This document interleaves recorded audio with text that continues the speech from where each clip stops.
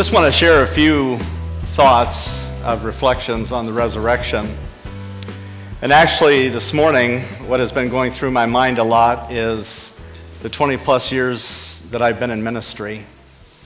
And the one thing that is probably the most heartbreaking is to sit down across the table from someone who has no hope. They absolutely are hopeless. They're in a cycle of despair. They're in a cycle of defeat, discouragement, and they don't see any hope. They don't see any way possible that they could possibly change and that God could do something in their life. They're hopeless. And I think about why do they get to that point? Well, I think a lot of it has to do with pain. See, we live in a world full of pain. And in this room, there's a lot of pain. A lot of pain. There are people sitting here this morning who have been through broken relationships. You had a dream that you got with this person and life was going to be good. And instead, it turned out sour. The relationship dissolved. That's painful. It's hopeless. You feel like it's hopeless. Or maybe you had a parent when you were a child walk out on you, and that was the last you saw of your parent. Or maybe you had a child unexpectedly die. I know a number of years ago, I'll never forget somebody coming into the office on a Sunday afternoon to tell me that their son took his life. And I wondered what had gone on in his heart that he got to the point where there was no hope. That he had crossed the line and there was no more hope. I remember hearing a man driving down the highway, and as he was driving down the highway, he saw words spray painted on an overpass of a bridge, and it said, "I just can't take it anymore." The pain was too great. And there are a lot of people dealing with pain, hurt, disappointment, problems. There are some people who have wrestled and told God 1,000 times, "I'm going to stop doing this." And they're still stuck in that same habit, that same addiction that keeps defeating them over and over and over. There are other people who are dealing with depression. They don't even want to get their head off the pillow in the morning. It's like, what's the point? Just to be disappointed again. What's the point? Other people dealing with anger. They're ready to explode. They're angry at everybody. They're angry at work. They're angry with their neighbors. They're angry with family. They're angry at life, the way life has been doled out to them. Others are buried in debt. It's like they don't see the light of day. Got so much debt. Others have family issues. There's so many relationships in their family that are out of control. Life is out of control. Then we compound that with global issues, right? Nuclear threats, wars, racial tensions. We have gender confusion in our world today. People want to pick their own gender. We want to redefine marriage. We want to reconstruct the family. That all spells hopelessness. But where does that stem from? It stems from a lack of understanding that the God of the universe sent his only Son to the earth to die so that you and I could have hope. Let me read you a verse of Scripture from 1 Peter. In 1 Peter chapter 1, verse 3, it says, "Praise be to the God and Father of our Lord Jesus Christ. In his great mercy, he has given us new birth into a living hope through the resurrection of Jesus Christ from the dead." You see, the reason we preach the resurrection of Christ is because that is the only hope this world has. Your situation is not beyond hope if you turn to the resurrected Christ. Your pain is not beyond healing if you turn to the resurrected Christ. Your addiction is not beyond victory if you turn to the resurrected Christ. He is the one who can deliver. He is the one who can heal. He is the one who restores broken relationships and heals. I remember working with a couple who came into my office a number of years ago. They had 4 children. They had been married about 20 years, and they said, "We're calling it quits." He was upstairs. She was downstairs. They called me. She said, "He's got a suitcase. He's packing, and I'm helping him." Hopeless. I went over and talked with them for about 4 hours. They were believers.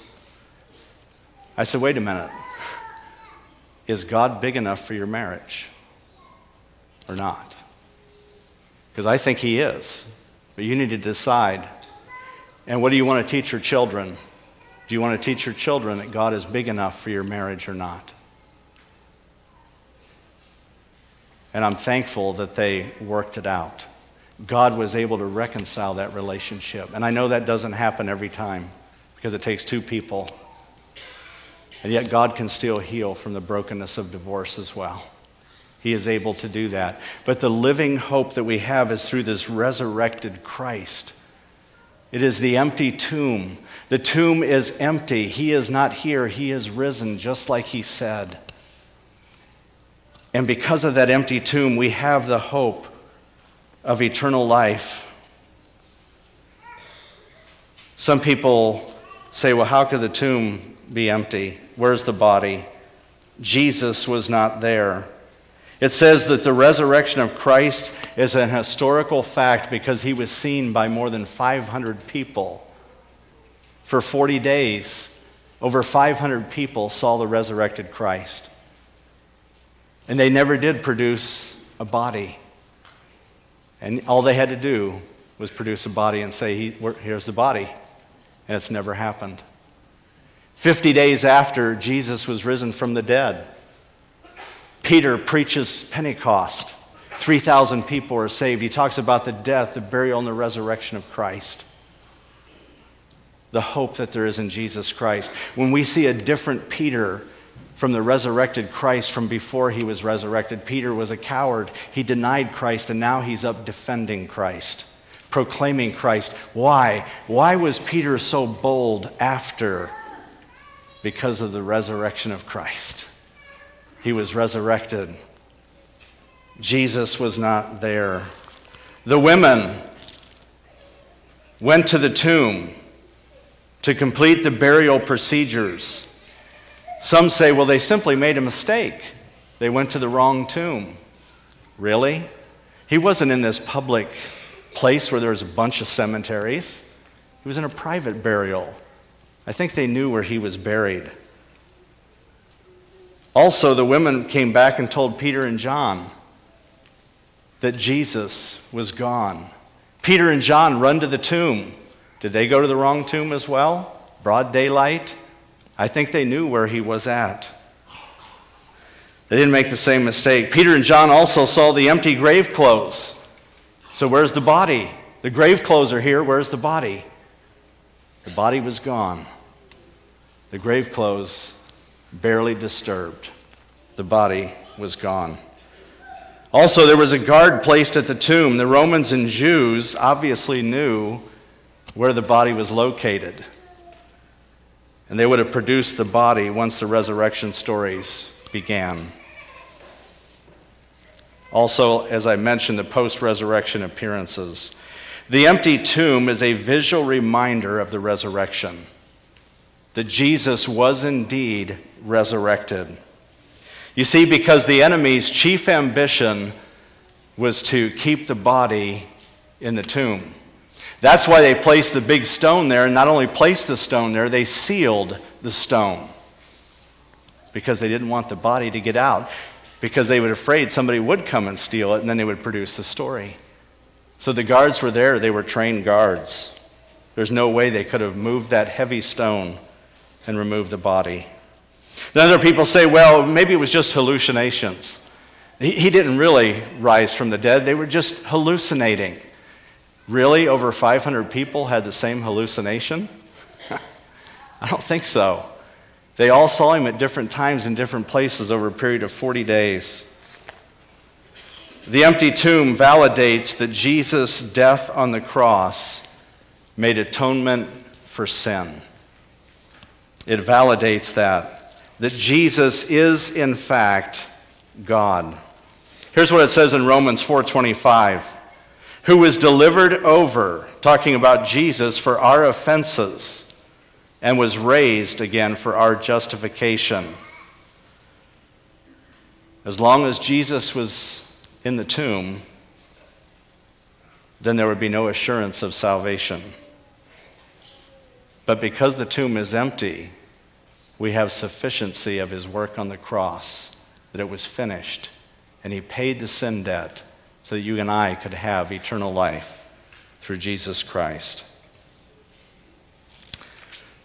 There's something we need to consider in regard to this whole aspect. Christopher Ash, in a little book called Zeal Without Burnout, in the early pages of his book, he titles one chapter, A Neglected Truth. And actually, a few pages before that chapter, he calls it a very neglected truth. What is this very big neglected truth? It is this, that we are creatures of dust. You and I are dust. We need to know this and never forget it. The Bible says in Genesis 2:7 that God formed man from the dust of the ground, and one day we will return back to dust. In Psalm verse 90, verse 3, you turn people back to dust, saying, return to dust, you mortal. God is God, and we are dust. Our bodies are mortal, they are decaying. We came from dust, and to dust we are returning. We cannot separate our bodily existence from our spiritual life. What happens to our bodies impacts our spiritual life. Dust is disintegrated matter. It's the opposite of cells and organic systems and tissue and bone and muscle. It's the exact opposite. You see, as human beings, we can walk, we can run, we can build, we can think, we can speak, we can act, we can love. But dust is disconnected particles on the ground. No life, no action, no agency, no power. It is lifeless. And the Bible says that you and I came from dust, and to dust we will return. The trouble with being strong and healthy is that you and I begin to believe we are something other than dust into which God has temporarily breathed the breath of life into us. In fact, in our Western society, the life expectancy has increased a decade since 1960 to 2010. And so it's easy for us to get in our heads this notion that health and strength are normal, but it's not. I can still remember when my grandfather was in his 70s and early 80s. We used to go bowling together, fishing together, great relationship with my grandfather. But his body deteriorated, and he could no longer do those things. He no longer had the strength. He no longer had the capacity to do that. And before, he could do all those things. The truth of the matter is, we're all heading toward a destiny of dust. This body is going to decease. It's going to die. But the Bible says, after this, the judgment. The judgment. That God has prepared a judgment for every one of us. And it's not something we like to think about. Talk about dust around the dining room table. It's not a very popular topic. But the reality is we push it out of our minds. We put on creams to make us think we're going to last longer. We go to the gym, we work out. But the strength is going to disappear one day. And we're going to return to dust. And then what? This is where the hope of the resurrection comes in, because I'm returning to dust, but because Jesus was resurrected, you and I can be resurrected. The Bible says if we have been united with him in his death, we will also be united with him in his resurrection. That Jesus rose from the dead, and he came to bring us hope. You may have walked in here this morning with little hope of changing, saying, oh, no, cycle of despair, pain, problems. The phone rings, there's another problem. The school calls, there's another problem. The bill collector calls, there's another problem. And it's problem upon problem upon problem. But Jesus died because he is God and we are not. Our lives are unmanageable apart from Jesus Christ. And that's why he died. There is no hope of a body just returning to dust back to the ground apart from Jesus Christ. Jesus said, I am the resurrection and the life. He who believes in me, though he were dead, yet shall he live. And whosoever liveth and believeth in me shall never die. That was God's promise to us. We have that promise from Jesus Christ. Let's bow our heads and close our eyes.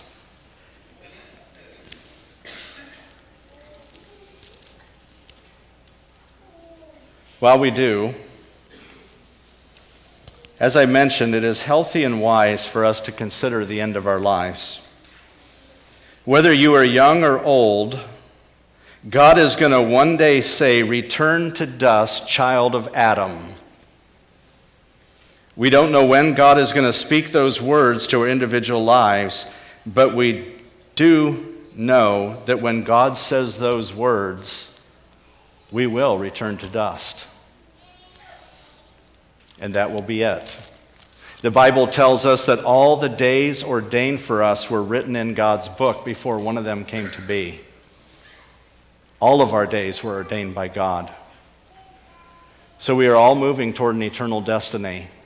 The Bible says it is appointed unto man once to die, but after this, the judgment. If it was only that we were going to die, and that was the appointment, but those three little words, after, but after this. There is an after this. There is a judgment coming. And what are you basing your eternal destiny on? Most people say, well, I'm a good person. Jesus didn't need to die if we were good enough. He died because no one is good enough. The Bible says there is none righteous, no, not one. No one is righteous. No one is worthy. So Jesus came. He shed his blood. He died on the cross so that you and I could be forgiven. And on the third day, he rose from the dead and is at the right hand of the Father to make intercession for us. If you are here today and you are feeling hopeless, maybe because of the pain in your life, the problems in your life, the cycle of defeat in your life, I have good news. Jesus died for you to give you hope. Change is possible not by yourself, but through the power of God. That's why Paul said, I can do all things through Christ who gives me strength. God is the one who gives us strength to make changes in our life. The Bible says, if any man be in Christ, he is a new creation. The old has gone, the new has come. Do you want to become a new creation? Do you want to have the hope that only comes from Jesus Christ in your life? You can pray right in your seat and say, God, I realize I'm a sinner. I realize I have disobeyed your law, but I believe that Jesus died on the cross for my sin, shed his blood so that I could be forgiven. And I invite you into my life to be my Savior and my Lord. It takes courage to do that. But if you'll give your life to Christ, he will come inside you and live inside of you and give you a brand new life. He'll give you a clean heart, a clean slate. And if you pray that prayer, would you be willing to share that with me after the service as I greet people at the back door? Would you say, today, on this Easter Sunday, I invited Christ into my life to be my Savior and Lord. And we would like to help you grow. We can give you resources. We can meet with you to help you grow in your Christian journey. Or maybe you're still searching and the whole thing, you're like, it sounds kind of good, but I'm a little confused about it. It doesn't quite make sense to me yet. I would love to sit down with you and share with you more out of God's Word, because faith comes by hearing and hearing by God's Word. If you are willing, God wants to heal your heart more than you want to be healed. And I've learned one other thing in ministry, that people will not change until they realize that the pain to change is less than the pain to stay the same. You see, one of the lies of Satan is, it's easier to stay where I'm at. It's less painful. And as long as you believe that, you'll stay where you are. But if you believe that God can heal your pain and He can help you step out of your denial, He will help you have a brand new start. He'll give you a brand new life. So if you're here this morning, I invite you to invite Jesus Christ into your life. Make Him a part of your life. And would you share that with me so we can help you grow?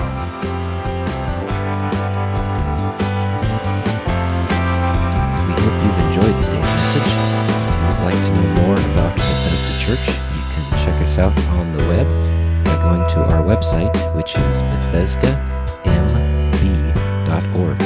That's Bethesda, M as in Mary, B as in boy.org. Or check us out on Facebook by searching for Bethesda Church of Huron. Have a blessed day.